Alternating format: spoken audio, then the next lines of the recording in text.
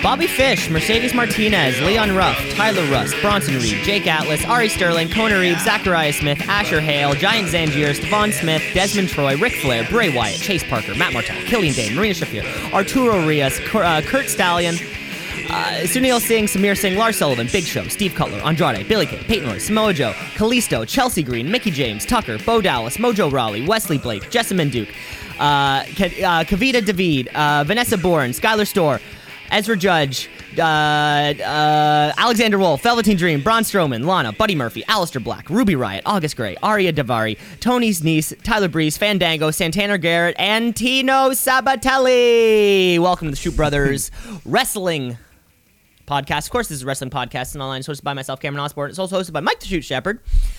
You are listening. What? That's you. Yeah. You are listening to episode 142, I believe. 143. God, too many of these episodes start off with me saying the wrong episode number, and I don't realize that until much, much later. But what you just heard is the official updated 2021 WWE releases. I mean, I hesitate to even say the releasing anymore. Mike, it sort of feels like the releasing part 1 and the releasing part 2 had a very Friday the 13th part 1 and 2 type vibe. But remember, it was somewhere around like maybe part 4 where they abandoned the initial kind of canon of who Jason Voorhees is and they kind of just rebuilt him up to be just a guy, like a zombie slasher kind of guy, or maybe Michael Myers would be a better example, because I think they also kind of did a thing and then they tried to bring it back. We don't even call them the releasings anymore. We don't even call them victims. No, we just call them professional wrestlers at this point. NXT had a huge chunk of releases, I think 12-ish. Biggest names up there being Bronson Reed, Bobby Fish, Mercedes Martinez, who all have been featured on TV. I mean, within the last month. Yeah, Bobby Fish just wrestled his buddy Roddy Strong the week before, and little did we know it was a loser leaves NXT match. I think at this point on the main roster and on NXT, every single match should be the stipulation. It should be loser is let go. Yeah, it's Vince's new thing. When he was obsessed with 2 out of 3 falls, now he's obsessed with loser leaves WWE He's just obsessed with releasing people. But that's exactly it. So that's what's happening right now. A bunch of NXT people released, and who the hell knows what's up. Yeah, I mean, again, Bronson Reed, he was just your North American champ. There was all these rumors of call-ups. Mercedes Martinez, she's one that I think should go to AEW. She's performed with AEW before, and she would be a huge pickup for that women's division. I think, didn't she win their Battle Royal, the Women's Casino Royal once? She won something once, maybe pre... Yeah, in the super virgining stages of All Elite Wrestling. Yeah, it might have been the first All Out or something. Yeah. Anyways, it's crazy. At this point, though, it's not crazy, but it is. And the fact that it isn't makes it even crazier. You know what I'm saying? I do know what you're saying. The fact that it's now kind of commonplace. And this especially, I mean, 13 people from NXT at once is pretty big. I mean, this was all Vince McMahon. I'm sure Triple H has got to be like, bro, you just cut out half my team. You got my roster. Yeah. So, I mean, a couple of these names obviously were probably not like Giant Zangier and Zachariah Smith. Yeah. You know, we don't know much, but the potential, we don't even know. We'll never know. But it's crazy. Just they're just on this. Anyone's a victim. It is. It's Friday the 13th, part 7. There's just body count. It's out of control. And Vince McMahon is Jason Voorhees.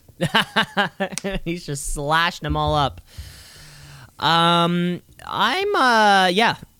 surprised we didn't more see this coming. Now I'm just going to assume every week there's going to be more releases. And it's always right after our show, the same night or the next day. It is, yeah. So, we are sorry about that, listeners. As soon as we record a podcast, something terrible happens in the professional wrestling world. But I think this... Yeah, I'm more surprised that we did not see it coming in retrospect. Thinking that NXT moved to Wednesdays to be direct competition with All Elite Wrestling because they didn't want people watching All Elite Wrestling. And then guess what? Dynamite won. NXT lost.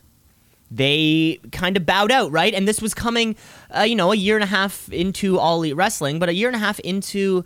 Remember, there was that point where WWE was just stockpiling their talent.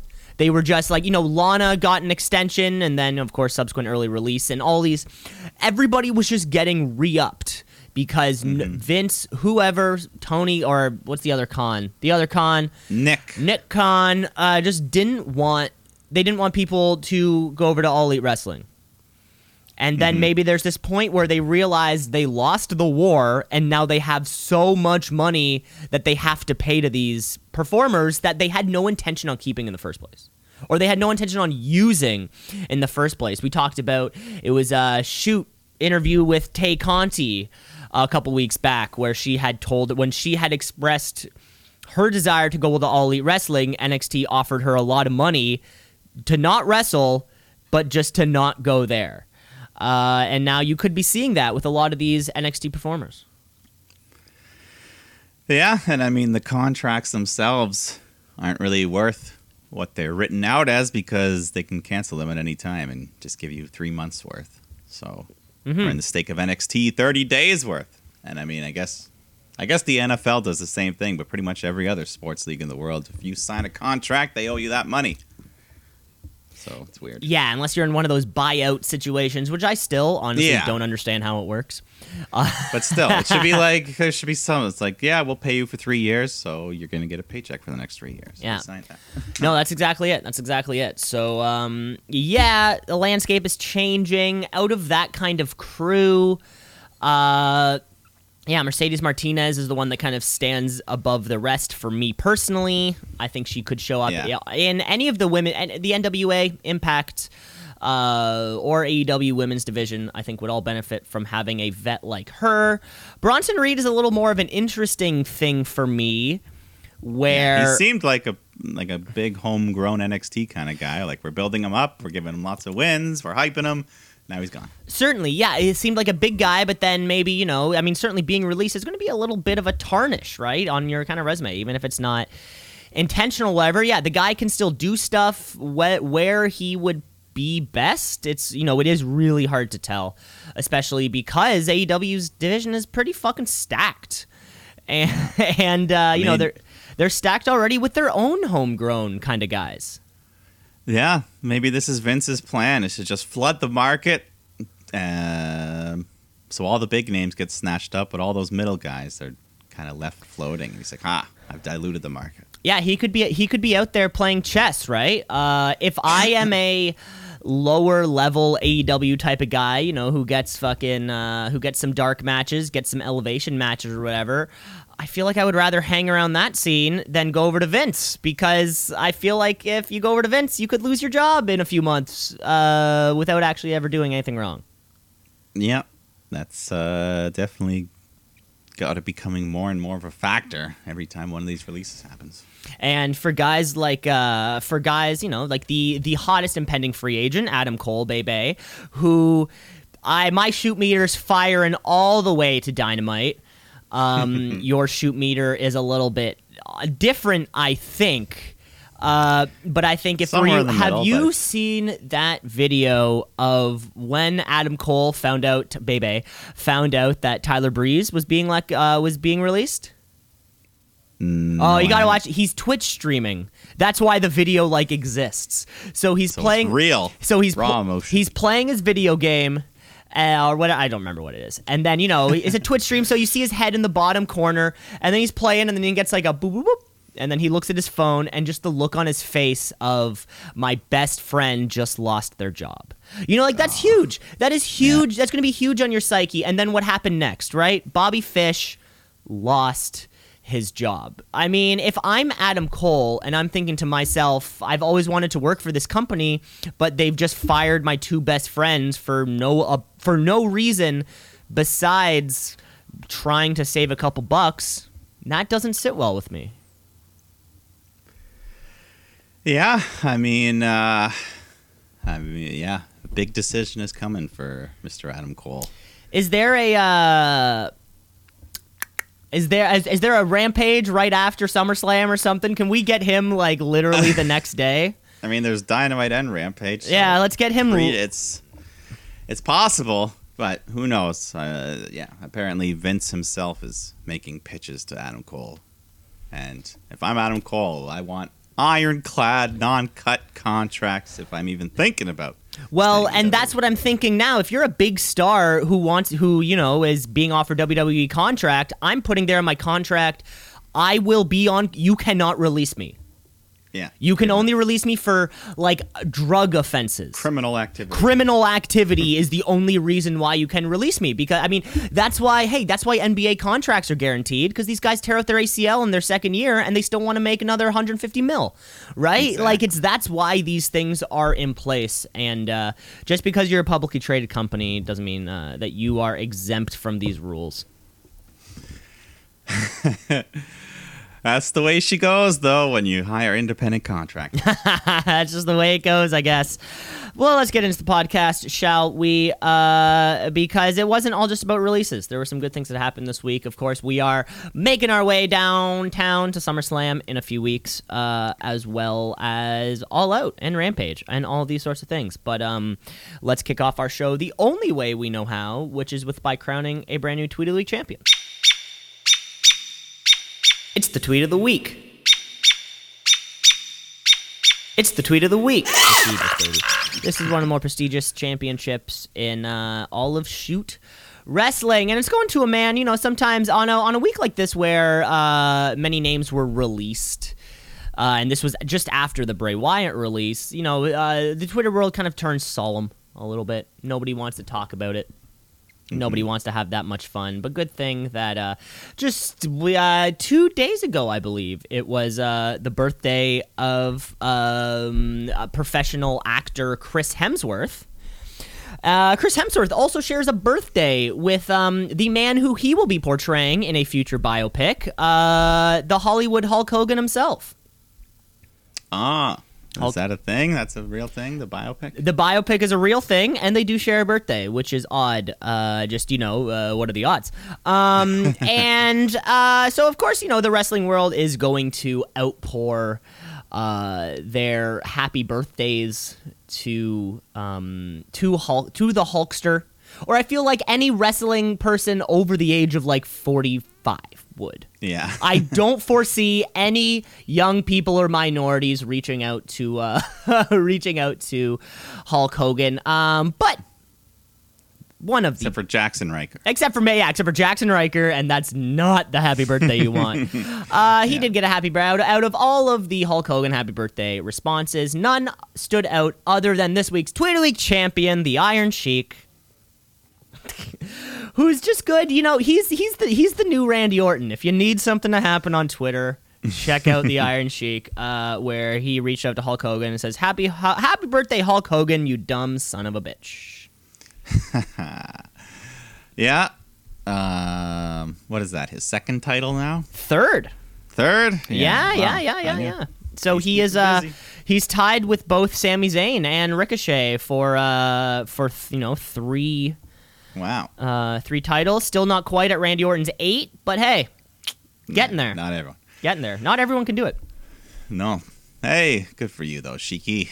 Congratulations to the Iron Sheik and to the whole Twitter world out there. Well, let's get into the show.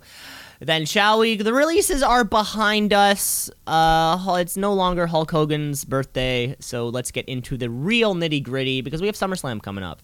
So let's get into the blue brand as we build our way there. We've got some SmackDown Live. Okay, folks, it's Friday night. It's time for SmackDown Live. It used to be on Tuesday, but then I think it was on Friday before, though. No, wait, they used to film it on a Thursday and then release it. It's just SmackDown Live. SmackDown Live from Tampa, Florida, which, I only recently learned that the city is not called Tampa Bay. It's just called Tampa. And the Tampa Bay has never been a city. Huh. That's fun. Yeah. I also did not know that. Tampa Bay is just like a little region of. It's literally a bay. Yeah. With a body of water that connects a couple different cities, I guess. I wonder how the Bay got thrown in there and kept so much, because the Tampa Bay Lightning, the Tampa Bay Buccaneers, it's not the Tampa Lightning. I guess it's more inclusive.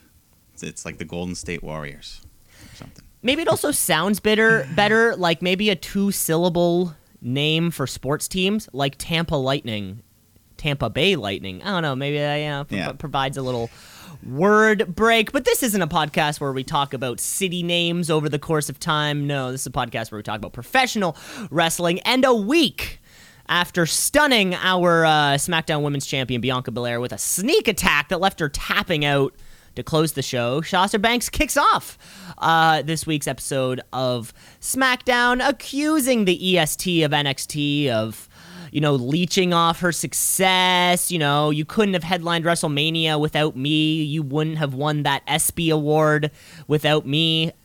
ESPY, which is a tier slightly below a shooty. Of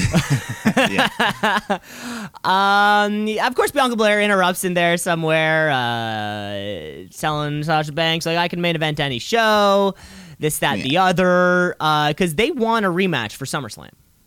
Yeah, my favorite line was Bianca's like, what you gonna do, take another 4 months off? And the crowd went, ooh. Everyone loves it good. So, they jaw back and forth, and Bianca's like, you want this title? It's on.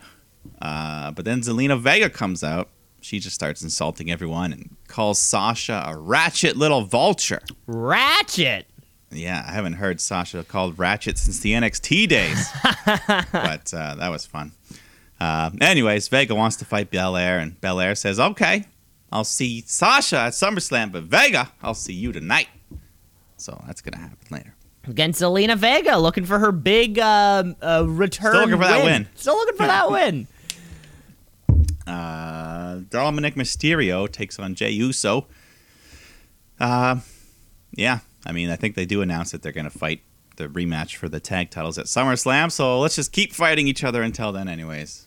I guess that's their plan, but whatever. Uso gets the win. Uso gets the win, but there does seem to be some kind of Dominic's getting mad at Ray type thing. I don't know. I feel like that's the turn that's going to happen. Was Ray like overcoaching him in this match or something? Yeah, it was that kind of thing.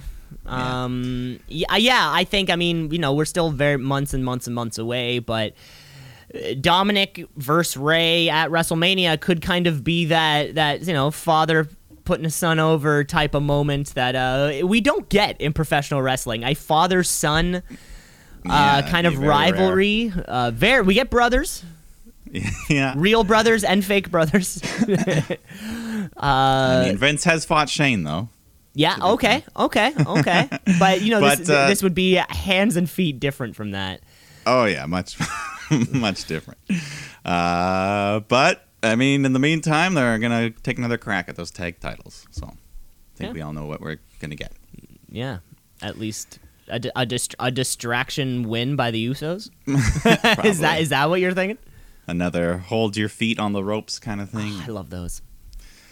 Apollo Crews takes on King Nakamura in a championship contenders match. So, it was okay. He's in control, goes for the pin when Commander Aziz just yanks him to the floor, causes the DQ. But that does give Nakamura the win technically, so he's getting a title shot. And Boogs plays him off to the back. Boogs. Richard Boogs. Richard Boogs. Pat McAfee is turning into the best part of this whole Intercontinental title match scene. Just because he is excited when Rick Boogs comes out. It's sort of this thing where I'm relying on Pat McAfee to provide the energy for this whole IC stuff. We put the after Big E won that Money in the Bank, he was subsequently removed from that thing, and now it feels a little flat. Yeah, Apollo is really, he started off pretty good with this kind of rebuilded character, but now he's really just stagnating and now similar to that United States Championship on the other brand, both of these mid-card titles have just been held since Mania, and that's about it. Yeah, nothing memorable has happened. Yeah, what is it about the post-Mania title run that you have to have it for like 6 months? Nobody wins a title at Mania and loses it a month later. even if it's in a hard-fought match, even if everything kind of goes according to plan, it's almost like they build to Mania and then they get to take 6 months in the back seat. Unless you're Zack Ryder. Unless you're Zack Ryder, who loses the next day. But no, it's definitely a bit of a wasteland in the mid-card scene right now. Both sides of the card also. We go backstage where Paul Heyman is interviewed, talking about Roman Reigns having to face John Cena at SummerSlam. But then the camera turns a bit and we see Big E just standing there giggling. He's got his Money in the Bank briefcase. He's making silly faces. But he's letting Paul Heyman know, hey, your boy better watch out. Yeah.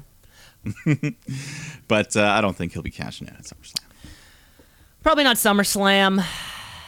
But has he... we haven't really been teasing Big E over on Raw, so it really does seem like Big E is coming for Roman. Yeah. Yeah. And I feel like he might be one of the few where he wants, like, if this goes all the way to WrestleMania season, he might just say, hey, I'm cashing in at WrestleMania. Let him know ahead of time. I know. Don't give me the ahead of time cash in. I'm just saying, I'm not. But he might. I don't know. Big E, he hasn't even really teased it. Hopefully, you know how some guys, they fake cash in like 10 times and you're like, ah. When was the last time we had a babyface Money in the Bank winner? I mean, I guess if you count Braun as a babyface, which I don't really. I think our last we had, or I guess Otis, but then that kind of fell by the wayside. Really. And then Brock. And I guess the last time like a Big E or a babyface like won and cashed in and got the title. I don't know. It's been a while. Like a true babyface. You know what I'm thinking. You know what I'm thinking of, the type, big smile on his face, big dumbass, doesn't have any help from the back. You know the type of person I'm talking about. Yeah. No, I mean, Big E, we certainly haven't seen it in a while, so it could be exciting. But I feel like, I don't know. We'll see. Mm-hmm. Tamina has taken on Tegan Nox, who has gained her first name back. They were calling her Tegan. And Shotzi Blackheart also. Don't know if you noticed that. They called her Blackheart? I didn't notice that. I heard the words Blackheart. Okay, good. But, the match itself, pretty short. Tamina's in control. She's got Tegan up for a Samoan drop when Shotzi fires a missile from her tank, just narrowly missing Tamina, but it fucks her up, allows Nox to roll her up, get the 3 count. But, that was fair. The missile didn't hit her, so the ref didn't DQ, so everything was clean. If it hit her, though, DQ. Of course, so Tegan Nox winning makes them. This is wrestling logic. They are the de facto challengers for these championships. I brought it up last week, and I can't stop thinking about it. That if somebody's hurt, crown an interim champion and then have them battle it out at the end. I don't get it. I don't get that specific thing. And I've just been thinking about it a lot lately after Brock Lesnar kind of shed down those words of wisdom in an interview. Yeah, I'm not sure how long Natty's going to be out. If she's going to be gone for like another 2 months, then yeah, I don't want to drag this out and just have Tamina carry both belts, it seems. And I think what ended up being the culmination match was a little bit disappointing, I think, but they did it with that Cruiserweight Championship. They had that Jordan. They gave it to Santos, and then eventually Jordan Devlin came over and challenged, and they kind of unified the two versions, which happens in UFC. It happens in boxing. Like that's how fights work. I think didn't they do something similar with Sami Zayn, where he was after COVID? Oh yeah, and he came back, and he's like, "I'm still the IC champ," and they hung 2 belts or something. Yeah, it was a little bit of like, and I think it wasn't quite the same. It wasn't quite the same, but yeah, it was him and Jeff Hardy. Mm-hmm. And they both had that same. Well, I guess they kind of both had it, but Sami Zayn just kept saying like, "Yeah, I didn't lose it. I didn't lose it. I didn't lose it. I didn't lose it." And then guess what? You get to have a match. Yeah, anything like that would be better than just waiting for Natalya to come back. So I don't know. Yeah. Unless it's just like a sprained ankle and she's back in 2 weeks. Who knows? Especially when we see 2 people, Tegan Nox and Shotzi Blackheart called up, and we're like, fantastic. Let's get them in the cycle, right? Let's get shit happening. Let's throw them into the rotation, and then it's kind of hampered. It just sucks. Yeah. But then Edge comes out to a big pop and just cuts a scathing promo on Seth Rollins, and Seth appears on the screen to respond. This week he's got a nice pink butterfly suit. Haven't seen that one from him. I don't even know if I've seen him repeat a suit yet, which is crazy. Where are these guys getting all their suits? Yeah, Don Cherry and him must he's just taken from Don Cherry's wardrobe, maybe when he was a younger, fitter man. But anyways, eventually Edge formally challenges Rollins for SummerSlam, and Seth comes out, and he accepts.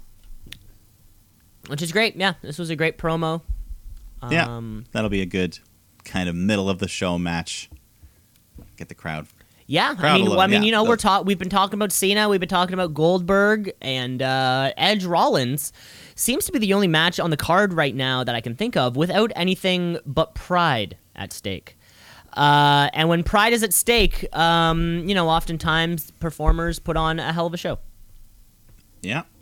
And I'm sure Seth, this might be his only opportunity to ever wrestle Edge. So, yeah, I'm sure he'll be looking to have a good match. Amen. And vice versa.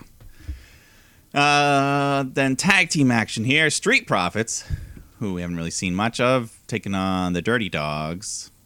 And just, solid tag team match. They go back and forth. Ford hits his beautiful From the Heavens Frog Splash. Gets the win. The Dirty Dogs. Great to see Bobby Roode back. Yeah, I mean, they're hanging around. They're a name that could be appearing on these releasing things. You never know. Dolph Ziggler, I think he's a lifer. I hope so. I do not. I can't see it. I just can't see it. Yeah. I wouldn't. No, neither would I. Oh, well. Let's go to this match we promised you earlier. Bianca Belair taking on Zelina Vega in another one of those championship contender matches. Vega, one of the shortest on the roster. So, Belair, we already know Belair's got the strength, but she's got the size as well. But Vega's feisty. She, I don't know. One, I was kind of distracted during this match because there was this argument going on in the crowd between this big fat guy and the usher kept asking him to sit down. Oh, really? I didn't notice that. And he was just arguing with the whole time. I did not notice that, no. Yeah. Anyways, Bianca's in control. She lifts Vega up when Sasha Banks comes out, causing the distraction. But, yeah. Anyways, Vega hangs in there for a while. Eventually, Bianca hits her with the KOD, gets the win. That's the big win. Poor Zelina. Is Zelina Vega still looking for that, that big first win? Yeah, I mean, they're letting her get some moves in and stuff, but, yeah. And now we're just getting the big rematch, right? We're just getting the Sasha Bianca Belair, because remember, folks, about 3 years ago, they said that rematches are not promised, but chances are they will happen anyways. Yeah, I mean, there was a 4-month gap there, so it's... There was a gap, but then Sasha comes back and immediately is like, okay, my title. So, no rematches aren't guaranteed. It's called the Conor McGregor effect. Oh, okay. Yeah, you come back, you do one fight, and then you're like, I'm the best. And then haven't won in 3 years. You're like, hey. Main event. I'm the main event. Yeah. Yeah. But this will not be the main event of SummerSlam. No, I doubt it. No. Unless John Cena, Roman Reigns, Edge all get arrested the next couple days. And Goldberg. Unless Goldberg dies. Okay, let's go to this main event, though, because we got Finn Balor taking on Baron Corbin. Once again, just looking sloppy as ever. Doesn't even get entrance music anymore. But yeah, he apologizes to Finn Balor for ruining that contract signing, and Balor just says, I don't accept, beats him up. And yeah, pretty much just a squash match. Balor beats the shit out of him, hits the coup de grace, gets the win. But then he grabs the mic and cuts a promo, says, Roman, I want the Universal title. If I have to go through John Cena, I'll do it. So Roman Reigns comes out and just tells him, shut the fuck up, keep my name out of your mouth, and then tosses the mic aggressively right at his chest. Which, that pointy plastic piece, that could hurt. Bunk. Anyways, he goes to leave. Finn Balor drop kicks him from behind to the floor. Reigns turns around, but then Finn gets jumped by the Usos, and they all beat him down. But then, Finn fights back, or Reigns gets in the ring, hits him with the guillotine, puts him to sleep. So at the end, the Chief stands tall. But Finn Balor still got to look pretty good here in the main event. Yeah. It was a weird main event because, like you said, a squash match over Corbin, and then just for kind of Roman Reigns to come out eventually to close the show. But with John Cena already on the SummerSlam roster, is this kind of like a swerve to make it a triple threat? I don't think it needs to be a triple threat, whatever that match ends up being. Yeah, I don't think it will be. Maybe Finn faces Roman on SmackDown and Roman just injures him. I don't know. Maybe not even for the title. They just have a grudge match. Match, yeah.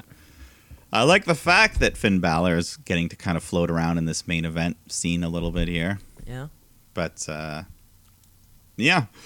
At this point, he's not on SummerSlam, and if it's not going to be with these two, I don't know who they're going to shoehorn in. Well, especially... I hope it's not Corbin. Nope. Not Corbin. Well, and I had already booked a way that The Fiend would have come back to fuck up Finn, and then Finn would have demoned himself on the 2-year anniversary of The Fiend's coming back, on to his first match against non-demon Finn. It was booked. I think that match was fucking booked. Yeah, you had it all written. I had it written down, ready to go. I had written out the promos, the scripts. But that was not the case. Nope, we'll never know now. Well, then let's get into it. That was all of SmackDown. Sometimes weird to end on a bit of a low of a match, but yeah, we're getting towards SummerSlam, so things always kind of take a bit of a slowdown as we make our way to the summer of shows, the shows of summers, whatever you want to call it. Let's move across the brands then, shall we? Because every Friday is followed by Saturday, which is followed by Sunday, which will always be followed by Monday. And there's only one thing that happens on Monday, and no, it's not football, and no, it's not back to work, and no, it's not the case of the Mondays. It's just you don't have a case of the Mondays. It's just Monday Night Raw. Let's get raw.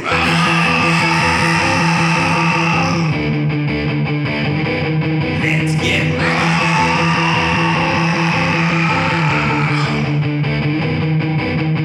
You have a case of the Monday Night Raws.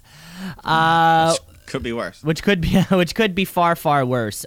We actually open up this week's episode of Monday Night Raw in a bit of a surprise fashion. A surprise, I ask you. Why?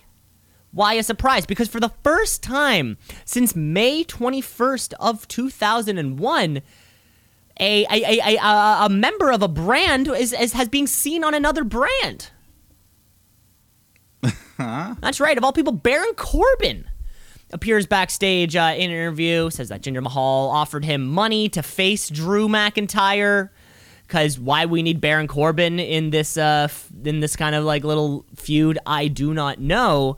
However, Mr. Corbin, this is your third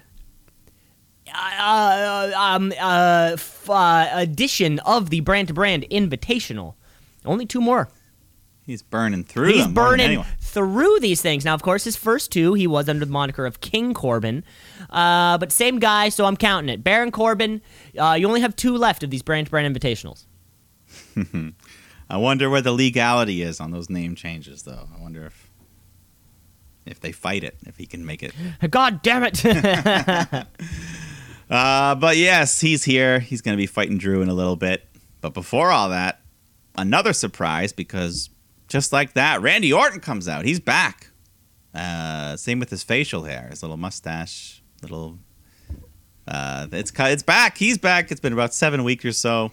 Crowd's hyped to see him. They're chanting for Randy. But before he can get on the mic, Matt Riddle comes out. And he's just like, Randy, I missed you, bro. Where'd you go? But anyways, it doesn't matter. He says, you're back. We can be RK Bro once again. But Orton just tells him, what the hell makes you think I'd want to team with you again? He's like, listen, kid, we had a few matches. We made a couple shirts. We got a nice buzz on social media. Some drug references. But, yeah. He just says, I've been watching from home. You've been doing fine on your own. But Riddle just says, Riddle is all sad. He's like, you don't want to be a team with me anymore? The crowd chants RK Bro, but then AJ and Omos come out to interrupt. They insult Randy Orton. AJ challenges Randy to a match later, and Riddle tries to RKO Omos, but he just blocks it, hits him with a massive chokeslam. Massive chokeslam. Only had to use one hand. Yeah. Don't even have to use two. But then we do go to that Drew McIntyre taking on Baron Corbin match, using that brand-to-brand invitational. Provision. His provision. But yeah, a bit of a waste. Because, I mean, the match wasn't really anything special. Drew just beats the shit out of him, and Corbin's begging him to stop. So Drew gets on the microphone mid-match, calls him pathetic. But he feels bad for him, so how much money do you need to get by for a few days? You know, get a shower, get some food. And Corbin says $100,000. Must be some so real nice food. Yeah, I don't know where you're going, but then Drew's just like, yeah, how about 300,000? And then he holds his fingers up and counts down 3, 2, 1, hits the Claymore, gets the win. Then afterwards, Jinder and Co. try to come out and attack Drew, but he pulls out his sword and holds them back. I think he called it Angela. He cut this weird promo beforehand about his mom and how the doctor said she should have aborted him, and it got pretty crazy. It was weird. Yeah. He's like, they told her to abort, and she's like, I would rather die than kill my baby. Something got pretty wild. It was bizarre. I cut over that a bit, but at the end of the day, he calls his sword Angela in honor of his mom, who didn't abort him. Thanks, Mom. The Corbin thing's still going for now. It's hard to tell if WWE wants us to feel sorry for Baron Corbin, especially when he asks for $100,000 just to get by. If it was like, I need $100 and I'll be able to clean my clothes and eat some food, that's like, that is sympathetic. But $100,000, I mean, that's what? That's a down payment on a new home. That's how the majority of your viewers will never make that much money in a year. Exactly. Honestly, the majority of people in the room are like, fuck that guy. Gets $100,000. But at least it wasn't Drew taking on Veer and Shanky. I mean, I'll take that. I'll take that. But I mean, at the end of the day, there really was no reason to have Baron Corbin on Monday Night Raw. No. But oh well, we go backstage where Riddle is talking to Randy. He's like, come on, man, just let me be at ringside for your match later, bro. And then Randy gives him the old, don't call me bro.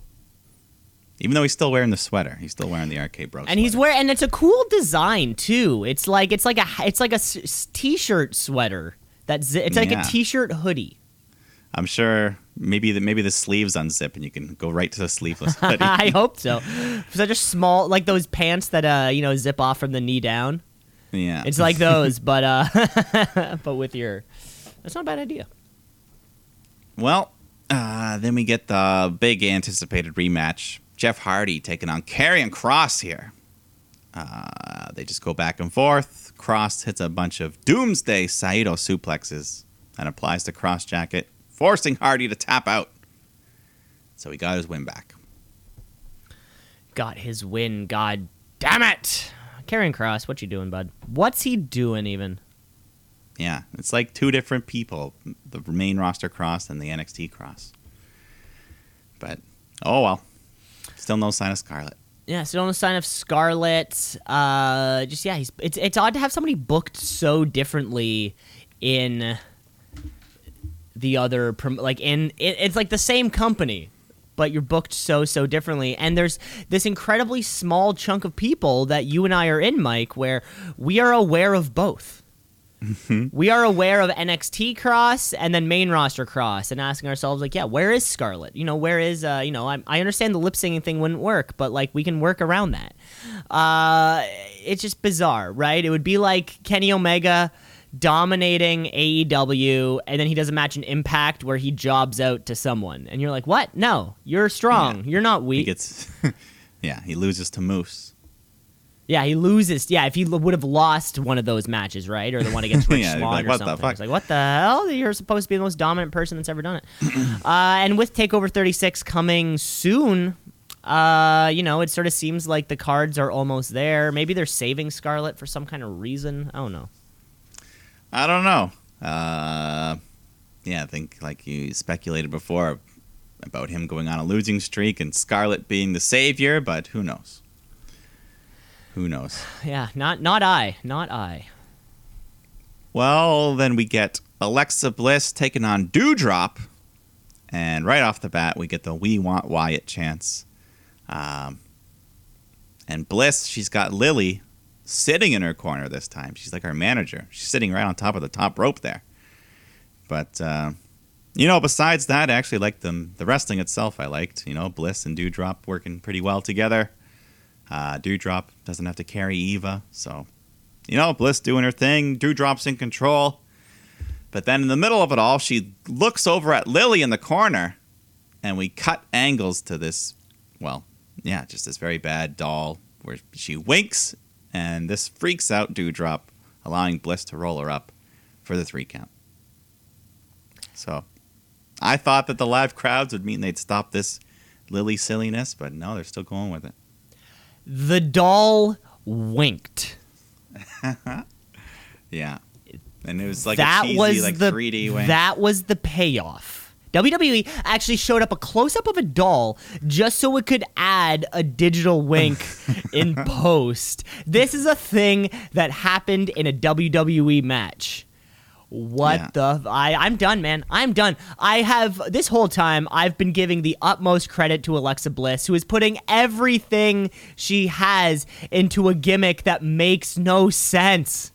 With segments that, she's holding on to a little piece of string right now to keep this all together. Like Tobey Maguire when he's on the train. He's got the webs off both sides, yeah. And he's just like he's holding it together like Tobey Maguire. This is something. This is something, and We Want Wyatt chants are not going to stop, especially in this gimmick, which was directly ripped off from his idea. So, good on the crowd. If the Snyder Cut taught us anything, is that the fans always win. Well, unfortunately, they released some Lily doll replicas on WWE Shop, which immediately sold out, went on to back order. So, fuck. I think this. I don't know. There's an audience out there that likes these Lily dolls. So I don't know. But who? So I guess it's little girls and boys who are old enough to not be scared, but not so old that they think that they don't want to buy a doll. Right? It's that specific, very, very specific age where you're not scared about all the creepiness. Like The Fiend, with the mask and the presentation, I can understand how a kid would think that is a scary person. I think there's going to be a lot of grown men buying this doll as well. Why?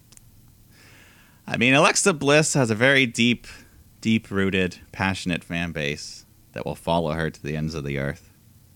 And some in an obsessive, creepy way where she's like, I don't want to talk to you on social media. But, they're her fans, and they'll buy a Lily doll. Okay, yeah, I guess if you said it, yeah. Hey, it's not for me. I of course not. If you showed up with this thing, I would be concerned. But yeah, Mike, like you said, if they sold out, then they fucking sold out. You can't fake that. But if I did bring a Lily doll to your house and it did wink at you, you would be freaked out. No, I think I've seen Chucky a few too many times. To be. What, you wouldn't be scared if a doll just did something it shouldn't be? No, I think Chucky, as a horror movie specifically, has made me figure out, you need to just jump to action. Because that's the problem with a lot of these horror movies. They wait too long before running, or before grabbing the knife, or before doing something. If I saw a doll wink at me, the very first thing I would do would be grab all the hammers and knives that you can to defend yourself, or just flat out run away. It's just a friendly wink. Oh, don't care. Do not care. Do not care. Even this miracle of a doll, you could make millions off of it. Yeah, even if this was a Toy Story situation and they were nice, it was like a little Woody doll who's like a good guy. Hey, buddy, I would still rip his head off in a second. Yeah, too bad. I know it is too bad, but we are man. Not men. I mean man. We are the human race, and we're on top. We're not mankind. We're just a couple of Mick Foleys, and we're out here the premier species. Well, that is why when I see a spider, I kill it. I don't think twice. Yeah. That's a good idea, because you never know when one of them's gonna bite a teenager on the finger, and then it's going to not even that. Oh. It's about establishing boundaries. Just establishing dominance. If I see you outside, I'll leave you alone. But once you come inside, yeah. You could lay babies, and all of a sudden, I got 1,000 spider eggs in my house. No thanks. Hey, I know. Yeah. Anyways, Sheamus takes on Ricochet here, and Ricochet, you're usually gonna get a fun match with Ricochet when you let him do his thing. And one of the big spots when he jumps to the top rope and just springboards, he just balances, springboards gracefully off to the floor, knocking Sheamus onto the announce table. And he was just flying all over the place. Crowd was going wild. But Sheamus stops the momentum with a big brogue kick, gets the win. And then afterwards, Damian Priest comes out, gets in his face. So I think they announced that they're going to fight for the U.S. title at SummerSlam. Yeah, and if they didn't, that's what feels like it's most likely. Ricochet, like you said, continues to be one of the smoothest guys out there. And although he won't earn a title shot anytime soon, it's nice to see that he's still over. Yeah, I mean, just let him do his thing, and the crowd's gonna have fun. Priest. That's why he came out, because Damian Priest is taking on John Morrison, which I mean, it was fun, but we've seen it a lot. Priest ends up hitting the Reckoning to get the win, and then he gets in Miz's face, and Miz stands up for the first time in months, and not only that, he then sprints up the ramp. So his leg looks to be pretty well healed. So kind of sooner than expected based on the dirt sheets prognosis. Yeah, we could get some kind of blow-off match, with the Miz healthy. I'm sure he was hurt, and then he kind of played it off for a little bit, just like MVP did. To make for that moment where he takes that spear, you're like, whoo. John Morrison continues to be one of these unsung heroes of Monday Night Raw lately. Ever since he had that... There was that kind of series of matches he had there with Ricochet back in June, and even prior to that with Damian Priest, and then at Mania, he's had a really solid kind of past few months, which is it's kind of been surprising. Yeah, no, he's been doing really well. The crowd's loving him. They're cheering for him. He's got his new merch. They're all in on this drip stick thing. So who knows? Yeah. So whatever's been happening, it's good. Yeah. I think after this is when we get a quick Priest cut a promo on Sheamus, and Sheamus is like, all right, I'll give you a title shot. So there you go. Okay, there we go. Yeah, SummerSlam. It's on the card. Let's go for it. Damian Priest, 39. Who do we think's older, Damian Priest or Sheamus? Because I think they're both kind of older guys, right? Yeah. I feel like they're right around the same age. Okay, yeah. Sheamus got a few years. Sheamus is 43. Damian Priest is 38. So yeah, a few years on him. But still, guys on the opposite side of that spectrum that Vince McMahon wants these days. We then go to Mustafa Ali taking on T-Bar, former Retribution members here. But the feud really has no meaning other than seeing some underutilized wrestlers. But the match was fine. T-Bar hits his cool burning hammer GTS type finishing move to get the win. Yeah, it was a weird one. Out of this whole thing, Mansoor feels like the only clear babyface. And God, I don't even know. Maybe commentary brought up T-Bar and Mustafa Ali, former kind of involvement with each other. Maybe they brought it up. But still kind of feels, Mansoor and Ali still kind of feel like an odd couple pairing. Although it could be something in the future. Yeah, it could be, but who knows? I don't know. Never trust anything with this show. No, never.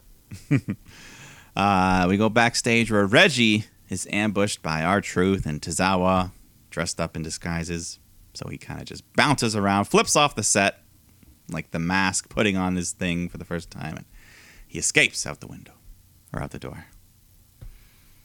The gaggle. Gaggle's got a gaggle. Yeah, I mean, this pretty much is the gaggle now. This is all that's left. Yeah, there is nobody. Everyone's been cut. Gulak's gone. No Way Jose's gone. Yeah. Lince Dorado is gone. I think he's still here. I think Sin Cara. Sin Cara. Okay, my mistake. Yeah. My mistake. Oh, well. Bobby Lashley, MVP come out, and MVP just cuts a big, long promo on Goldberg and the SummerSlam match, and Bobby takes the mic at the end and says, "You're not next, you're done." And Goldberg, we have not seen in weeks. Which I'm fine with. No, like, we saw him last week. Oh, yeah, we did. He came out last week to go like, "This is my son." Oh, yeah, last week was his son's. Well, okay. Yeah, we don't need to see him every week. Yeah, I don't give a shit. Yeah. Nikki Ash, full name, almost a superhero, Nikki ASH, taking on Rhea Ripley. But Nikki going in with a bit of a disadvantage here. Got her ribs all taped up. She's fighting injured, but she's still putting up a pretty good fight here until Charlotte shows up out of nowhere and just shoves her off the top rope, causes the disqualification. And then she beats up both women after for good measure. Your queen stands tall. As she usually does. It feels really weird throwing Rhea Ripley right back into things, especially you and I hypothesized that they would take a little bit of a break to establish her as our true babyface. Within the brand. But then have her come back and then be involved here with Charlotte, clear heel, and Nikki Ash, super clear babyface. It feels weird to have... You know what I'm saying? Is what I'm saying making sense? Yeah. I mean, like at some point in that triple threat match, if it comes down to Nikki and Rhea swinging at each other, like who does the crowd supposed to cheer for? I feel like we're supposed to want to cheer for Nikki because she's the champion still. And Rhea Ripley hasn't really done much, in my mind, to like get our attention. Mm-hmm. You know? Yeah. No, I mean the finish, the booking of this SummerSlam match is really gonna be interesting because, could go all three ways at this point. Yeah, we will see. All three of them end up pinning each other somehow, so it ends up in a no contest. We then get a little video of Elias. He's outside by this big, large fire pit. He takes off his guitar and just tosses it into the fire, saying Elias is dead. So, looks like we're getting a rebranding. That sucks. Maybe Rick Boogs came and stole his thunder. I think he must have. You know, I mean, you can't have two guys play guitar and sing on the same show. That's too much, right? Yeah. But it was a different thing they both did. Rick Boogs is electric guitar, pump up the crowd. Elias is sit in the middle and shit on the crowd. It's a bummer that he didn't get the chance to do it again after we started since returning to fans. He never had, in the past month or whatever it is, he never had a moment of WWE stands for Walk with Elias, which was insanely over. Yeah. Well, at the very least, we haven't seen Jackson Riker in weeks. Amen. And if nothing else, if it is the end of Elias's character as we know it, we will always have that moment of him and Kevin Owens in Seattle talking shit about the Seattle Supersonics, and then the moment where, and you've sat on a stool with a guitar before, the moment where you kind of have to, like, you lean the guitar, you're kind of leaning on the guitar because there's nothing to do and you don't really want to sit up straight, and then Kevin Owens having to give the 1 second finger to Elias, just like 1 second, let him boo. We will always have that moment. Yeah, that was an all-timer. Amen. The main event, though, Randy Orton takes on AJ Styles. Randy looking good, showing no signs of ring rust there. And yeah, it's good. Just an evenly fought match. Orton's in control when Omos just starts talking trash to him on the outside. So Orton's arguing with him. This allows Styles to take advantage off the distraction, but then Riddle comes flying in out of nowhere, jumps onto Omos's back, Big sleeper hold. So almost, struggling, slams him into the ring post. Back in the ring, AJ goes for the phenomenal forearm, but then Orton catches him midair with the RKO to get the win. But then right after, Riddle gets in the ring. Orton's pissed off, says, I told you to stay in the back, but Riddle pleads with him. Just says, come on, bro, give me a hug. The crowd's chanting. They want it. They're chanting for RK Bro. Orton wants nothing to do with it, but Riddle just pumps up the crowd more. This convinces him, so Randy finally indulges, gives him a hug. But then right after, he hits him with an RKO. But they seem to imply that he was just doing that out of friendship, just like, he's just being Randy. Yeah, I wonder. It's like, that's not, that's one of the most devastating moves in the arsenal, right? It's not quite a punt, but it's a big deal. So who knows? It would have been great to see Matt Riddle and Randy Orton together. But if that was the end, then so be it. Yeah, either way, I think this will be the last match added to the SummerSlam card. Either Orton versus Riddle or Orton and Riddle versus AJ's handle. Yeah, that'd be fun. Just having them work in some kind of way. I think, or we've gotten the impression Randy is a very expressive person. It does feel like he's enjoying this Matt Riddle stuff. And we can usually tell if Randy doesn't like what's going on because he'll yell stupid at you when you're on live television. And so excited to see where this goes, if it's on SummerSlam or if not. Yeah, we'll keep our tab. But I mean, they've already made all the merch, so why not keep it? Why not keep it, right? And that's the first half of the show, Mike. Should we take a break? Yeah, let's take a little break. I might be an extra 2 minutes. Gotta feed Cody lunch. Gotta feed the puppers. We're gonna come back. We have the brand new NXT along with some AEW action. So you're gonna want to stick around. Don't miss it. Let's shoot, yeah, let's shoot, yeah, let's shoot, brother, yeah, let's shoot, yeah, let's shoot, yeah, let's shoot, brother, yeah. Back here with part 2 of the Shoot Brothers Wrestling Podcast here. Folks, thank you for sticking out through the break. You know what? It's, as we make our way through the summer, we have these three pay-per-views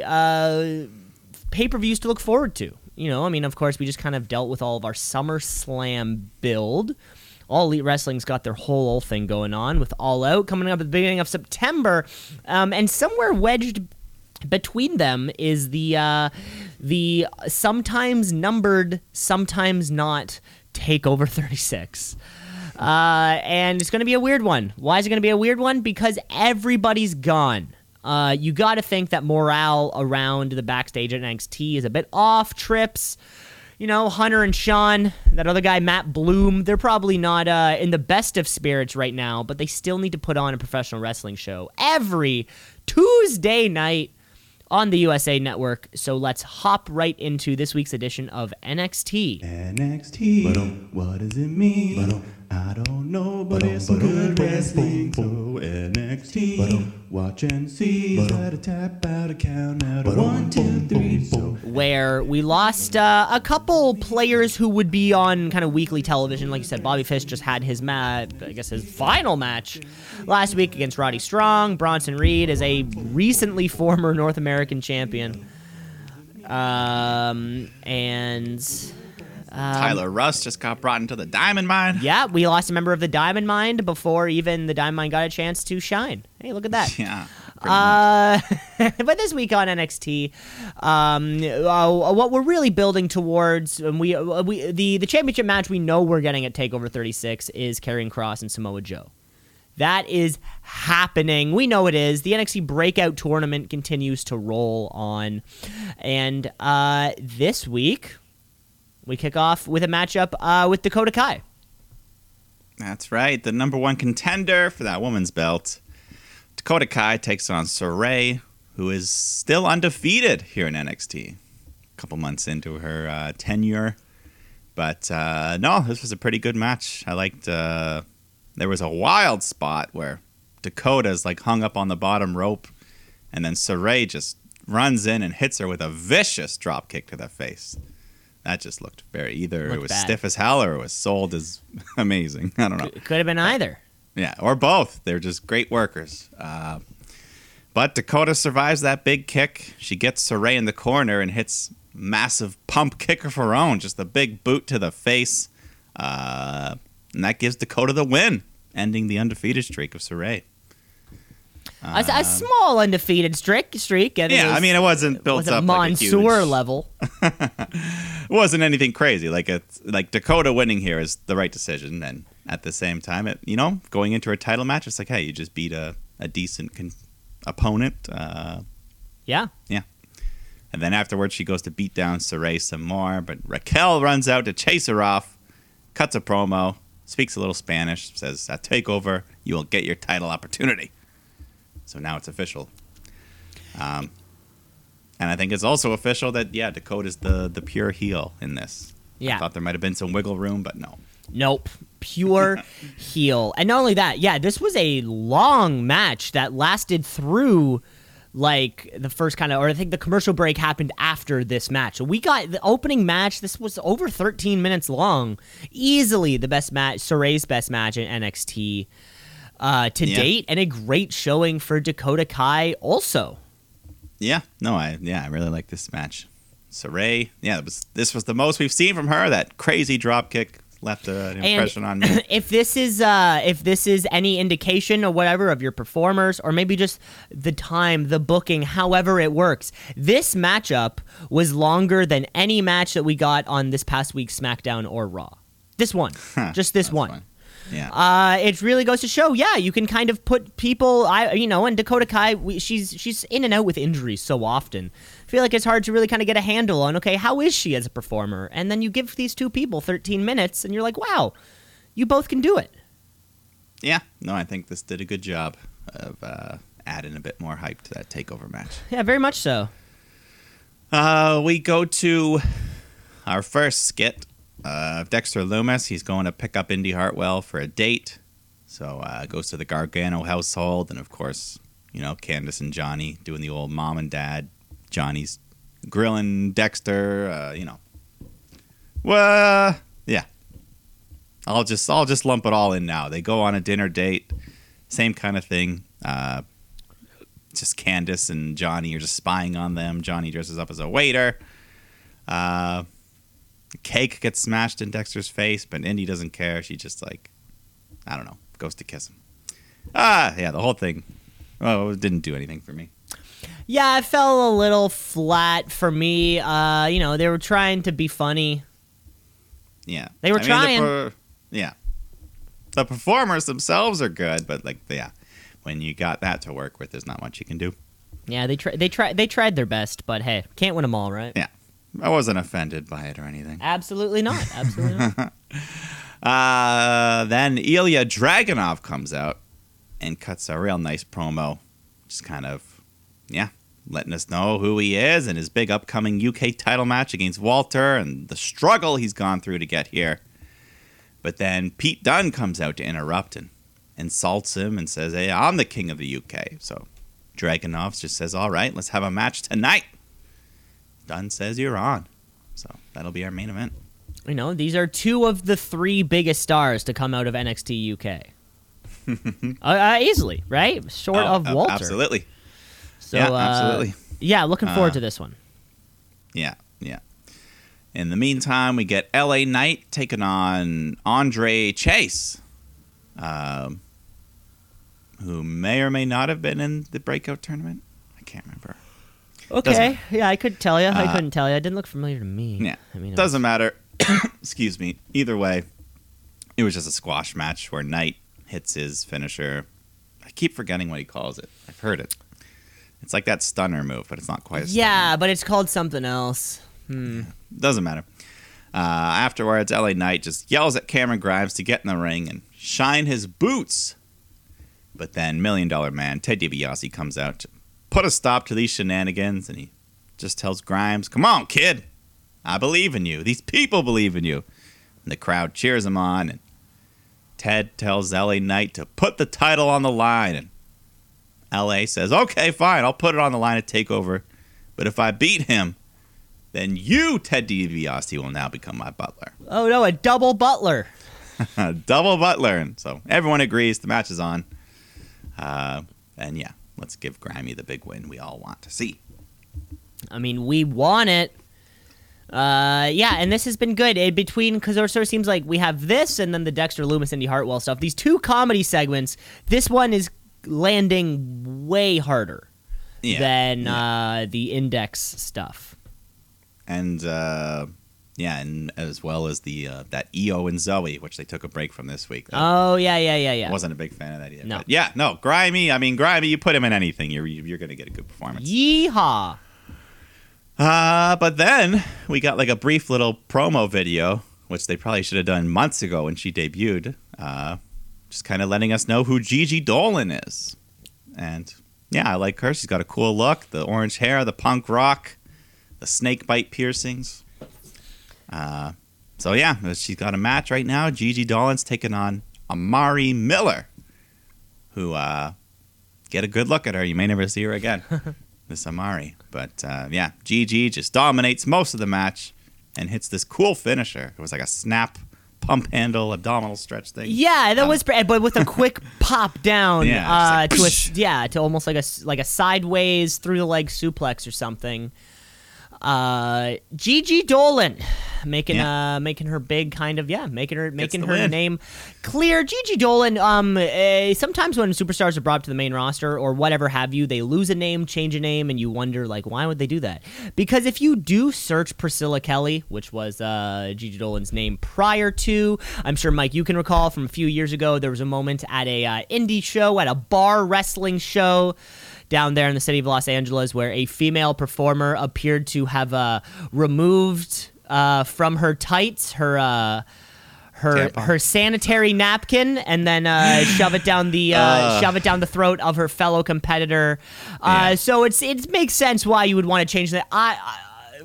We get it. We won't be seeing that spot on it. Won't be seeing that spot, although you and I, Mike, we both understood that it was a spot and it was clearly not real. Yeah. Once again, I was not offended, but absolutely not. But I mean, those people who can get worked, the work of the year. I mean, the same people who if we were around for that probably could have been the work of the year. The same people who believed that was a real tampon also believed that Lacey Evans was being an asshole to that cop. Like the exact same people believe both. But yeah, Gigi Dolan is here in a big way. In a big way, gets her splash. Makes her splash. Sorry. Yeah. Gets the win. She seems cool, so hopefully we'll see more of her. Yeah, hopefully. Then we get the man who runs the show here, Mr. William Regal. He's in the ring with a bunch of security because we're going to mediate this face-to-face between Adam Cole and Kyle O'Reilly. So, Regal, he announces to us that their match at TakeOver is going to be 2 out of 3 falls. And each man is going to pick a stipulation. And if we go to a third fall, Regal will pick the stip. Which is pretty much the exact same thing that we saw. I think it's literally the exact same thing that we saw between Adam Cole and Johnny Gargano. Yeah, TakeOver Toronto. So, I mean, I don't remember each individual stip, but I know we had a cage match at the end there. But either way, Kyle, he announces his stipulation first. Says he just wants a straight-up match, pinfall submission. Because that's what Adam Cole beat him in the last time. So Adam Cole flips the card and says, okay, I want a street fight for my stip. Because that's where Kyle beat him at that TakeOver. So they just start jawing back and forth on the mic. And Adam Cole's supposed to be the heel, but the crowd was definitely on his side. He's the one they're cheering for. And probably the one I'm cheering for. No offense to Kyle. No offense to Adam Kyle. Cole, baby. Gotta do it somehow. Yeah, but anyways, they end up coming to blows. They get pulled apart. And then at some point, they do announce that the third stipulation will be steel cage. So it pretty much is a copy of TakeOver Toronto. Almost exactly. That's fine. Yeah, almost exactly what we did in that near hour-long matchup that we had. You know what? This is it's kind of trudging on that territory, maybe reminiscent to the latter stages of Tommaso Ciampa and Johnny Gargano, where there was that first match, everybody Takeover New Orleans, everybody loved it, and then there was the grudge match, and then the rubber match, and then the grudge match, and then there was maybe a fourth, dare I say even fifth match between those two guys. And similarly here, like Adam Cole, Kyle O'Reilly, the first one, fantastic. They had their promos all together, and then they went their second time and were like, yeah, this is the way you do it. Now it almost feels like a final hoorah with a self-indulgent stipulation, of course. Adam Cole also had wasn't the match against Johnny Gargano the 5.5 stars? Wasn't that also 2 out of 3 falls? One of them, I can't remember. They had back-to-back matches. They had back-to-back bangers, whatever it was. Yeah. And, it almost feels maybe in a final hoorah for either of these performers in NXT with remnants of Ciampa Gargano doing their own thing. The final match, obviously this matchup will be, a lot of hype. I think we're going to enjoy it a lot. But this what we saw on television didn't really land it for me. Yeah. I mean, the match itself will be good, but we already know the build. There's really nothing else to say. Yeah, exactly. Nothing else to say. Let's just get to that takeover, which I guess we'll still have 2 more shows before then. 2 more episodes of NXT before then. Maybe just 1. I think it's next weekend. It's next Sunday. Next Sunday. Okay. Yeah, this is the 22nd, and today is the 12th. So 10 days. Okay. Yeah. So, not this Sunday, but the Sunday after that. Yeah. We go to the next round of our NXT Breakout Tournament semifinals here. Odyssey Jones takes on Trey Baxter. And Big Man Jones, at this point, he's become my favorite to win the tournament. Baxter, he's agile. It was a fun little match, but pretty short. Odyssey Jones hits Baxter with this spin-out Uranagi to get the win. And he's headed to the finals. And I think he's going to win it. He could, which is odd because he's the exact same body type as Bronson Reed. So you're asking yourselves, then he's not getting pushed then, right? The NXT trend of taking these tournaments and then having the matches go nowhere is also a thing. But maybe the timing will work out that we can culminate this tournament at the Takeover, even if it is just in a little, kind of pre-match, or mid-show kind of thing. I don't know. Yeah.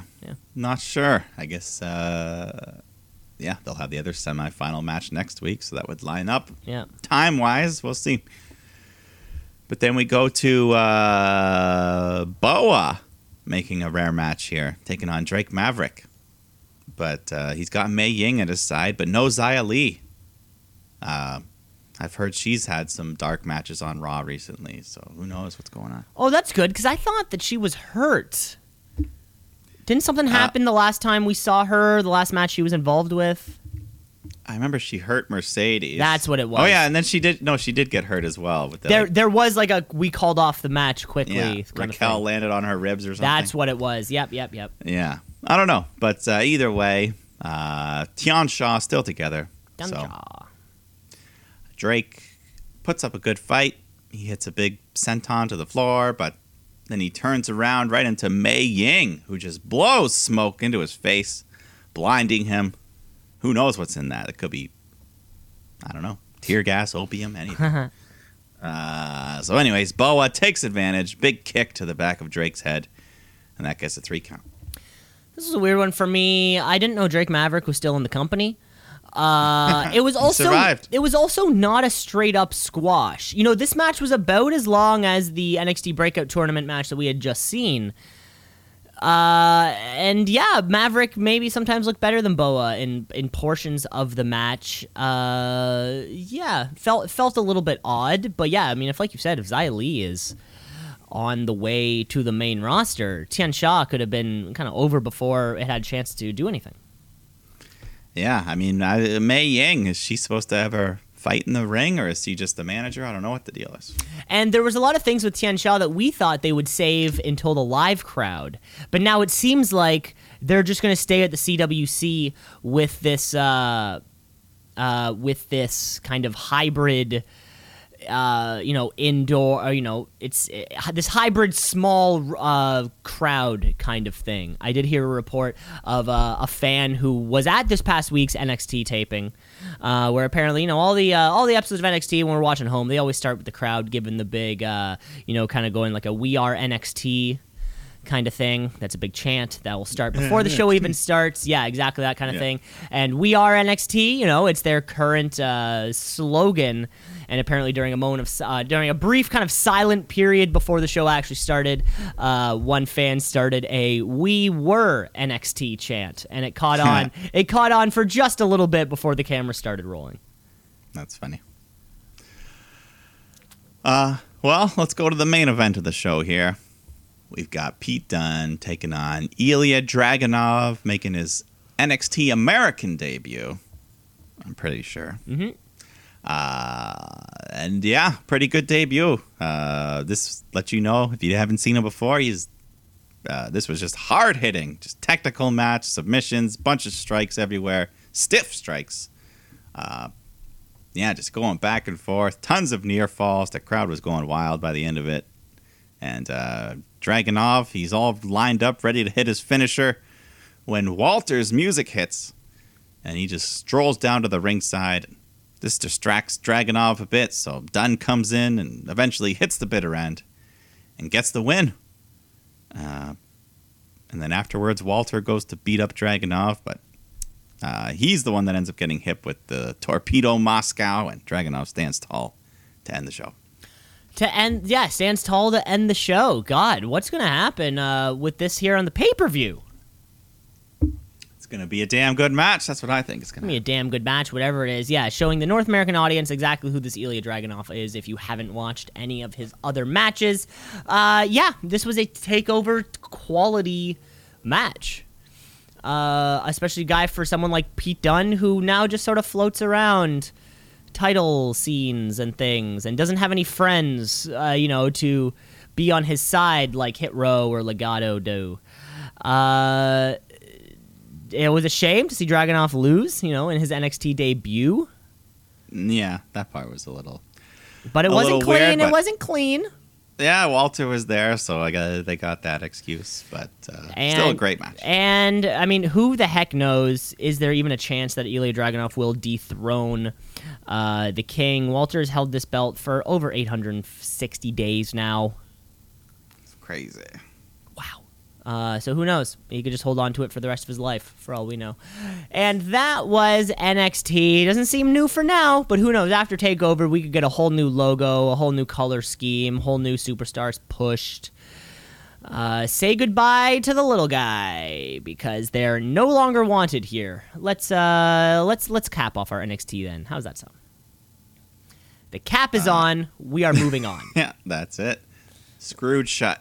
Well, let's get to our next show then, right? Because there was a winner of that Wednesday Night War, which has left so much grief and turmoil within WWE, and it's all because of three little letters. I'm talking AEW, specifically Dynamite. AEW, All Elite, they coming for you, Vince. Better watch out. It's too sweet. Where we have a pay-per-view of our own, All Out, coming September 5th, I think. If not, yes, I was right. September 5th, we have this All Out card, and not really much on the card yet, but surely our AEW World Champion and our AEW World Tag Team Champions will be taking on their own opponents. And to kick off this week's episode of Dynamite, we have all three of those men alongside Don Callis, taking on Dante Martin and the Seidel brothers in a classic AEW Trios match. That's right. What better way to kick off the show? They love to do that.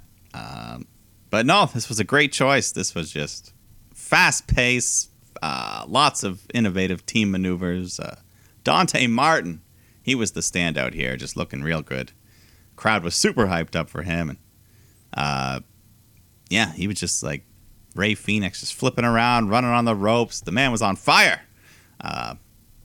yeah, it comes down to him and Kenny in the ring. He escapes a one-winged angel at one point, gets a couple near falls on Omega, but eventually gets hit with the V-trigger, the one-winged angel. And then they all do a triple BTE trigger with a V-trigger. What do they call it? The BTE V-trigger or something? Oh, yeah. The BTE, yeah. the B. Oh, wow. It's a lot of letters. Anyways, the Elite get the pin, get the win. But just fantastic match. What a showing by Dante Martin, I thought. Yeah, this was and the Pittsburgh crowd was loving it. Don't even know if he's from Pittsburgh. It's great to see AEW has these little moments where they showcase a young star. Yeah. And they're good across, they're the type of company now where I think there's so much talent that they can pull in, from release from WWE, but they also want their own homegrown guys. We have our Darby Allins. We have our Jungle Boys. I think by this point they're taking credit for Orange Cassidy. But we have, there's always more people that can. MJF, another guy that they built up from the ground to be this dude. And they're going to have to build up their own high flyer at one point. Why not this Dante Martin kid? He was incredible. He was doing like flips off the bottom rope at one point, and then he kind of reversed himself out of the one-winged angel at one point. Yeah, it was just solid. Yeah, no, he reminds me of Rey Fenix, the way he's just so smooth, just bouncing from one rope to the next and flipping and landing. And I forget, is his partner injured in Top Flight? I can't even remember the other guy's name. Top Flight. I think after this week, none of us are going to remember. None of us are going to remember his name. Yeah. Well, Dante Martin, I'll definitely won't forget yours anytime soon. No, you're on our list, kid. Then Don Callis comes out, or I guess he was already out there for the match. He comes into the ring with the rest of the Elite. They cut a promo, and Christian Cage comes out with Jurassic Express, and but the crowd starts chanting for CM Punk at this point because it's an open secret. We all know he's coming, and they're excited. The world's worst kept secret. But Christian cuts a promo about, or I guess, he's getting the AEW World Title shot at All Out, and but he lets Kenny know that he's also going to be wrestling him this Friday on Rampage for the Impact World Championship. So that's that's intriguing. Don't know what's going on there. That's a little intriguing, So he's kind of getting two straight title opportunities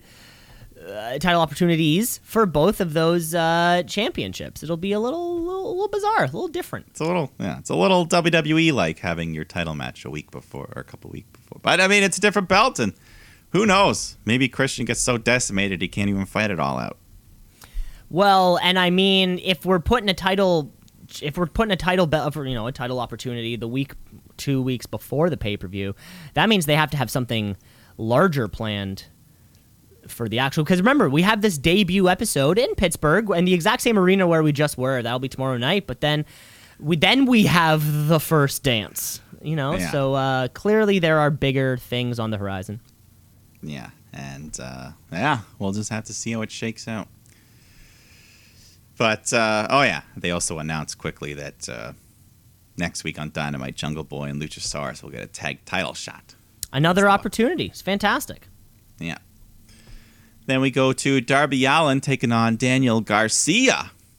And some nice mat-based wrestling, which you don't normally see from Darby here. So, yeah, he was showing another side. He's got lots of tools in his toolbox there.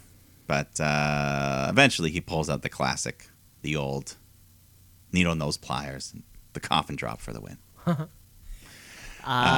Which is great. Yeah, 2.0. They're hanging out there. They're buddies. They're buddies. And Sting. With Daniel. And Sting was also there. Good to see some good Canadian kids.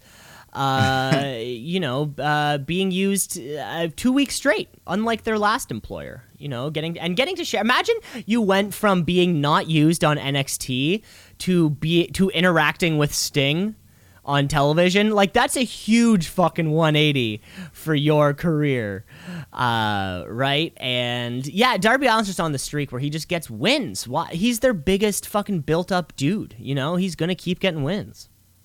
Yeah, I mean, if Christian's ranked number 1, Darby's got to be number 2 or 3 in the division right now. Darby's got to be number 2, I would say. Yeah. Then we go to how many people we got? Orange Cassidy, Chuck Taylor, and Wheeler Yuta taking on Matt Hardy and Private Party. 6-man tag match here. The fun little spot at the beginning when Cassidy goes to do his hands in the pockets routine, but Matt just keeps stopping him, so he grabs Hardy's hand and shoves it in his own pocket. And then outside the ring, the Bunny and Statlander are yelling at each other, and Nyla Rose comes out, hits Statlander from behind, and there's just shenanigans everywhere. Jack Evans attacks Orange Cassidy behind the ref's back. Back in the ring, Chuck Taylor starts going on a roll, but there's too much craziness going on. Matt Hardy ends up hitting Yuta with the twist of fate to get the win. There was too much crazy. This was overbooked. The Blade was there. I didn't even remember who was in the match by the end of it. I'm like, I honestly kind of almost forgot too. There's also this thing. There's too many right now in professional wrestling across the board. There's too many people's or teams' gimmicks who are we make money. And as I don't understand how they make, how the Hardy family office makes any more or less money than anybody else. And I mean, and here, so it's the Hardy private office or whatever they're called. They're like, we make money. I'm like, okay. And then Andrade is like, but I'm so rich. And I'm like, okay. And then we have even on the, LA Knight, this, Cameron Grimes is the only of these rich, and of course King Corbin prior.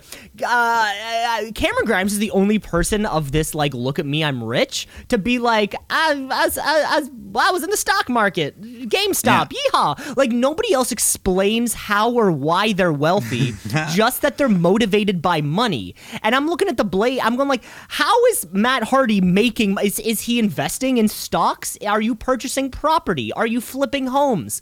Like, tell me why you're rich, not just saying, I'm rich. And we see a little bit later Andrade come in, because of course Andrade and Death Triangle, they've been having this whole thing where Andrade's been fucking with Death Triangle, specifically Lucha Brothers, and then being like, I'll pay for your private jet. And I'm like, why do you have those resources more than other people? I don't fucking get. It's too many people. This is too many people are doing the I'm rich, look at me thing. Yeah, this was too much of that, too much overbooking. This whole thing didn't really do anything for me. Yeah, it fell a bit flat, but if there's one thing I know, it's that the feud isn't over. Yeah, I don't think it is. But then immediately after this match, Chris Statlander is back out there. Yeah, so I guess that's why we had that attack earlier, because Nyla Rose has taken on Statlander. But, Statlander, she's one of the best in the business, and she fights back. She hits this off the apron, this one-footed pendulum moonsault, which I've never seen before. But, I mean, Excalibur knew the name of it, so someone must have done it before. Excalibur knows more names of things than I thought was possible. Yeah. So she hits that awesome move, and then a little while after that, she hits the Area 451 splash to get the win. So good stuff for Statlander. Pretty big win. Yeah, pretty big win, especially over who was kind of slated to be, I think, that the next challenger for that championship. I mean, at least she did. She just had the title opportunity last week. Chris Statlander could be that next person, but I feel like Britt Baker, I mean, especially on this crowd, I think Britt Baker comes out for a promo a little bit. I mean, maybe just kind of right after this. And I mean, she's over everywhere, but she's especially going to be over in her hometown.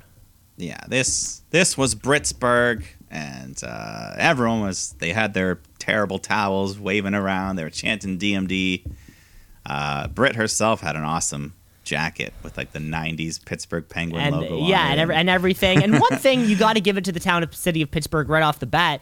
They chose all the sports teams got together and they're like, we're going to be the same color, right? Yeah. Pirates, you guys down? Black and yellow. Steelers, are you guys down? Penguins, you guys down? Okay, great.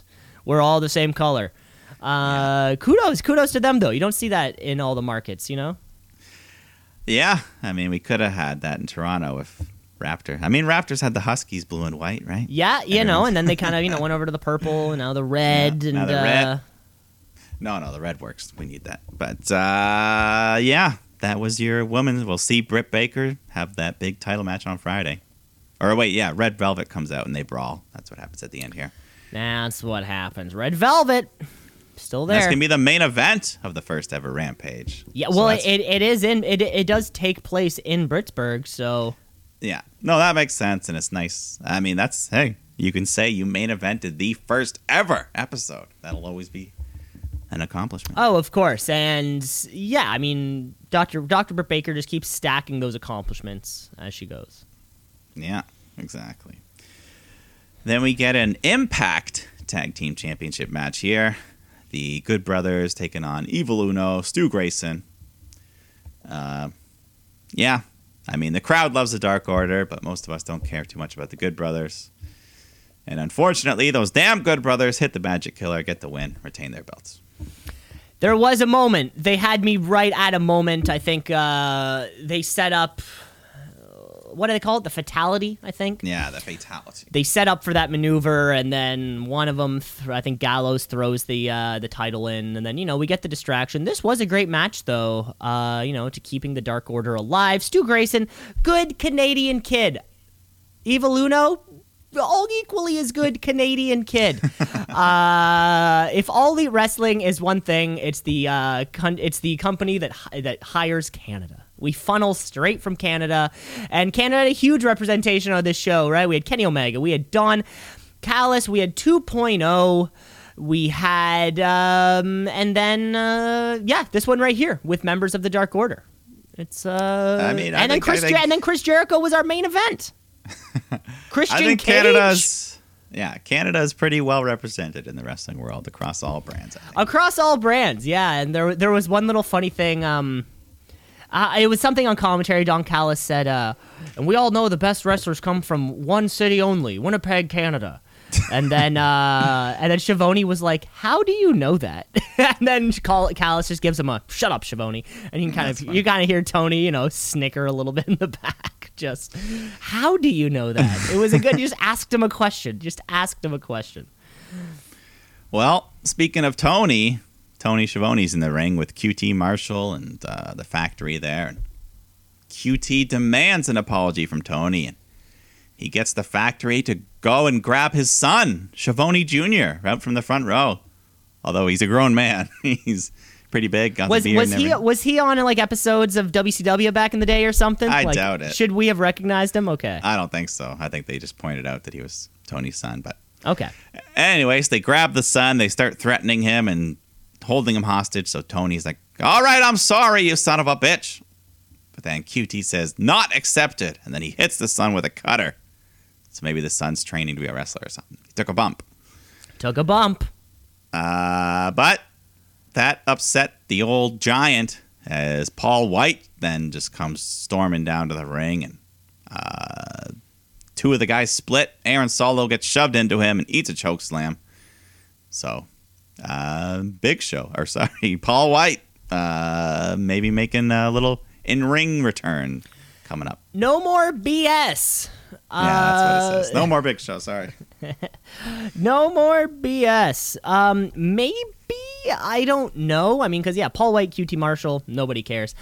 Now, Paul White just commentaried down there on Elevation, and I think it's Mark Henry who will be the guy doing Rampage. So, maybe it was just kind of, to remind us that he's here, because he does kind of do his work within Dark and Elevation. So, I don't know. Yeah, I don't know. I mean, anything QT Marshall does, I still really don't care much about. Yeah, what's his role within the organization? I think he's good buddies with Cody, and that's why he keeps. But is he actually he's a trainer?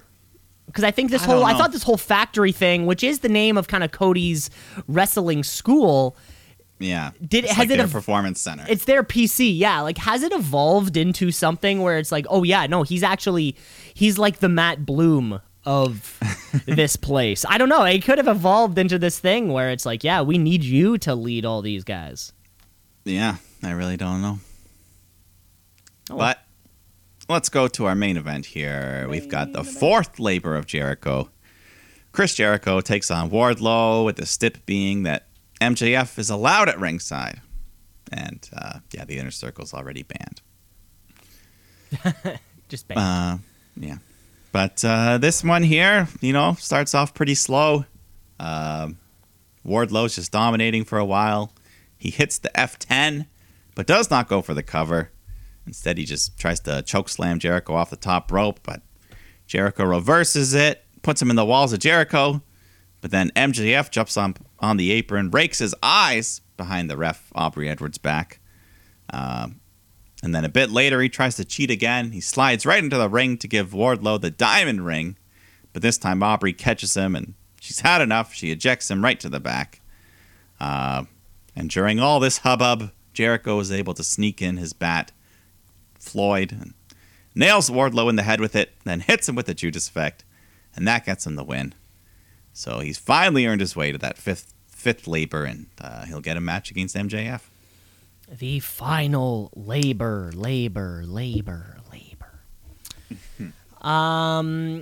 And then we get, so that happens, and then after the match, Shawn Spears attacks Jericho, Sammy Guevara makes the save, but then someone else comes out, then Jake Hager comes out, the Pinnacle, all this sort of stuff. We get all this thing, and irate MJF announces the final stipulation for the final labor, which is a no Judas effect, no Judas theme song match. I think the theme song. No Judas of any kind. No Judas of any kind. You can't have no Lady Gaga Judah. No Last Supper analogies.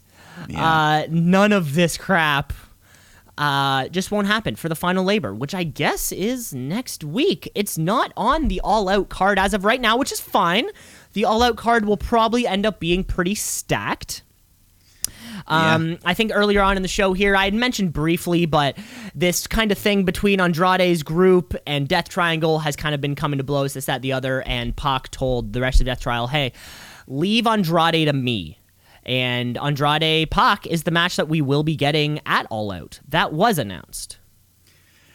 Yeah, hopefully. Andrade's been around a while now, and I still we really haven't seen much from him. Just a bunch of promos. In the sense that he had one matchup against one of the Seidels, where the Seidel performed much, much stronger than Andrade. Andrade's this thing where I don't get it.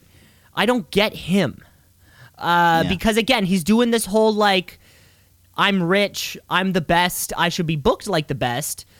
But he also has this I don't care kind of thing about him, too.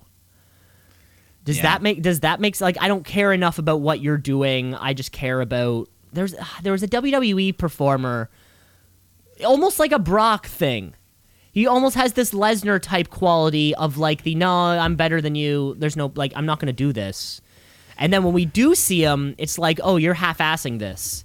And this is a lot from a guy who's honestly, I think you and I are not much familiar with his experience prior to WWE and NXT, but he had that 5-star match with Johnny Gargano about 4 years ago, and then I don't think his career ever topped that.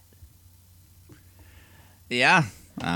Where at least other strong performers, at least within AEW, have, if you look at a Kenny Omega, a Cody type, a Young Bucks, they have been getting, they have had memorable moment after memorable moment after memorable moment, not just one 5-star match 5 years ago, and now you expect us to think you're king shit.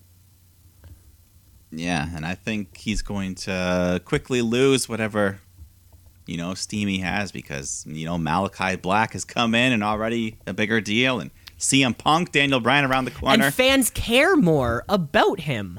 Yeah. They care more about Malachi Black. Yeah.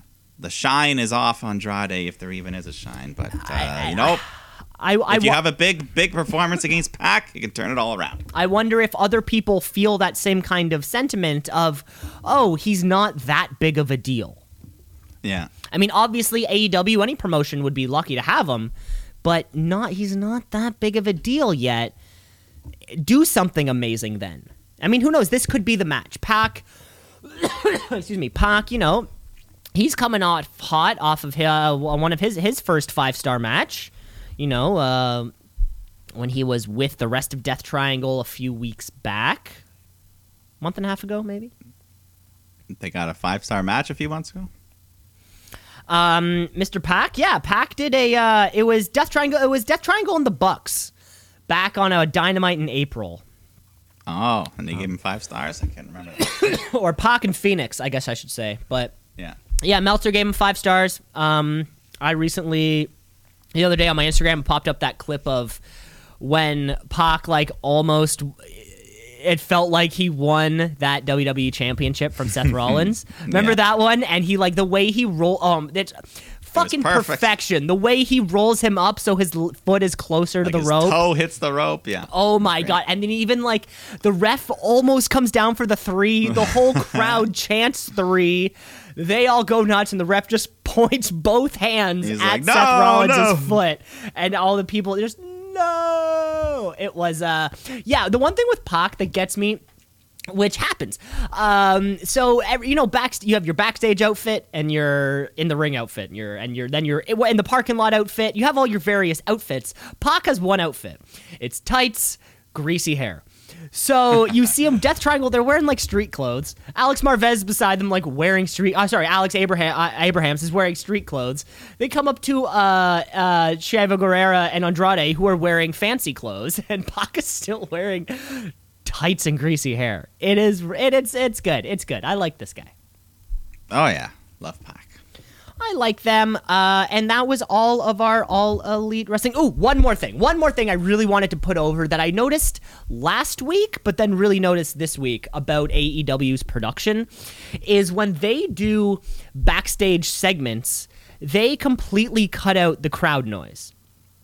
Where on main roster WWE, they're doing a backstage segment. They don't pump in the crowd noise. They just mic the crowd so you at home can hear the crowd reacting to whatever is happening in the backstage segment. But it ends up with a little bit of echo delay because we at home are hearing not only the clean audio coming straight from backstage, but then we're also hearing the crowd hearing the audio in the stadium. And sometimes some words and little phrases can go unnoticed. And I think last week I noticed it briefly, and I was like, I hadn't ever really noticed it before. And then this week I really did. There was a backstage promo with the Bucks, because now they're doing this whole basketball thing, the last dance, or the first dance, rather. And then I think, and they say something like, they're like, beating you, Jungle Boy, is going to be easier than a layup. And then they go up for a layup, and then Jungle Boy there to stop them. Yeah, and they attacks them and they end up getting the last laugh. And it really hit a lot better, I think, for me. I don't care about the in-arena crowd reaction to the segment. I'm going to think what I think about it. Have you noticed that before? I mean, I'm sure, I presume they've been doing this for a long, long time. I just never really noticed until this past week. Yeah, I hadn't noticed. I'm not even sure if it's something that they always do, because I don't know. I feel like there's been times when the crowd has reacted to something. I feel like there have been times, but this week we got our Death Triangle interview, our Andrade interview, especially in the Andrade and Death Triangle, where the performers are speaking in their second language. Yeah. This is very important that we hear you, right? That was one problem, I think, Andrade on the main roster. They never gave him the chance to speak because, he's not an English speaker, right? He knows what to say. You just got to listen and let him say it. And listen for that next week, because I think it ends up feeling a little bit different. Yeah, we'll see. Maybe it's just a production call. Those slight little production things that, kind of make the difference between the two brands, and then lets us kind of decide, hey, which one do we prefer? Which one do we like better? Yeah. And that was, oh my God, that was all of our wrestling week leading up to Rampage, SummerSlam, Takeover, All Out. Like we have been saying for weeks, it's going to be a fantastic end of our summer. Speaking of end of summer, do you like the band Fozzy? Well, if you do, Mike, you should know they are going out on tour with Buckcherry starting September 2nd. Now, of course, All Out is on the 5th. We know this. Chris Jericho does not have a match yet planned for All Out. And, Mike, I can tell you, the other day I was looking at Fozzy's tour dates. I was listening to an episode of Steve-O's show. He had Chris Jericho Wild on ride. there. Of Chris Jericho just being, the Chris Jericho who pretends he knows everything about everything. That exact Chris Jericho. Fozzie's on tour from September 2nd all the way through to mid-October. So it does seem as though, there's some dates in the middle there that are taken off. It does seem as though I think you hypothesized it the other day. Chris Jericho might be taking a bit of a break. Yeah, he could be, depending. If the MJF match is next week, they could have a big blow off, and who knows how that thing's gonna go. Exactly. They kind of go through October, and then they pick up again through December on their Fozzy Saves the World tour, including... that'll be the day. That'll be the day. Including a bunch of dates this fall in Europe. Far away from All Elite Wrestling. So it'll be interesting to see what happens in this labor. Let's get to the end of the show then, shall we? Let's get to our Wrestler of the Week. It's the Wrestler of the Week, of the Week. Wrestler of the Week, of the Week, of the Week. The Wrestler of the Week, of the Week, of the Week. The Wrestler of the Week, of the Week. Of the week, the Wrestler of the Week. Mike, I'm going to kick this one off for you. This one was actually a no-brainer for me. I was kind of watching this matchup while it happened, and I was kind of reminiscing on the week that was, and there was no better recipient of this award for me than Dante Martin. We saw him in this trios match against Kenny Omega and Young Bucks, three of the stronger performers, not only in the company, but on the planet, one could argue. And he put on quite a show. The crowd was behind him. He could have pinned Kenny Omega right then and there, and the crowd would have bought it. He brought this fun energy, and he had one hell of a splash over the top rope, too. He got some great air.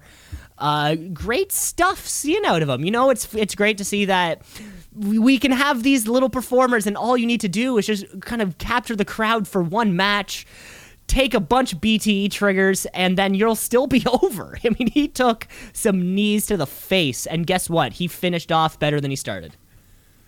Absolutely. Yeah, this was just a star performance from Dante Martin, so I'm going to give it to him as well. Unanimous decision, Dante Martin. What a match, what a showing.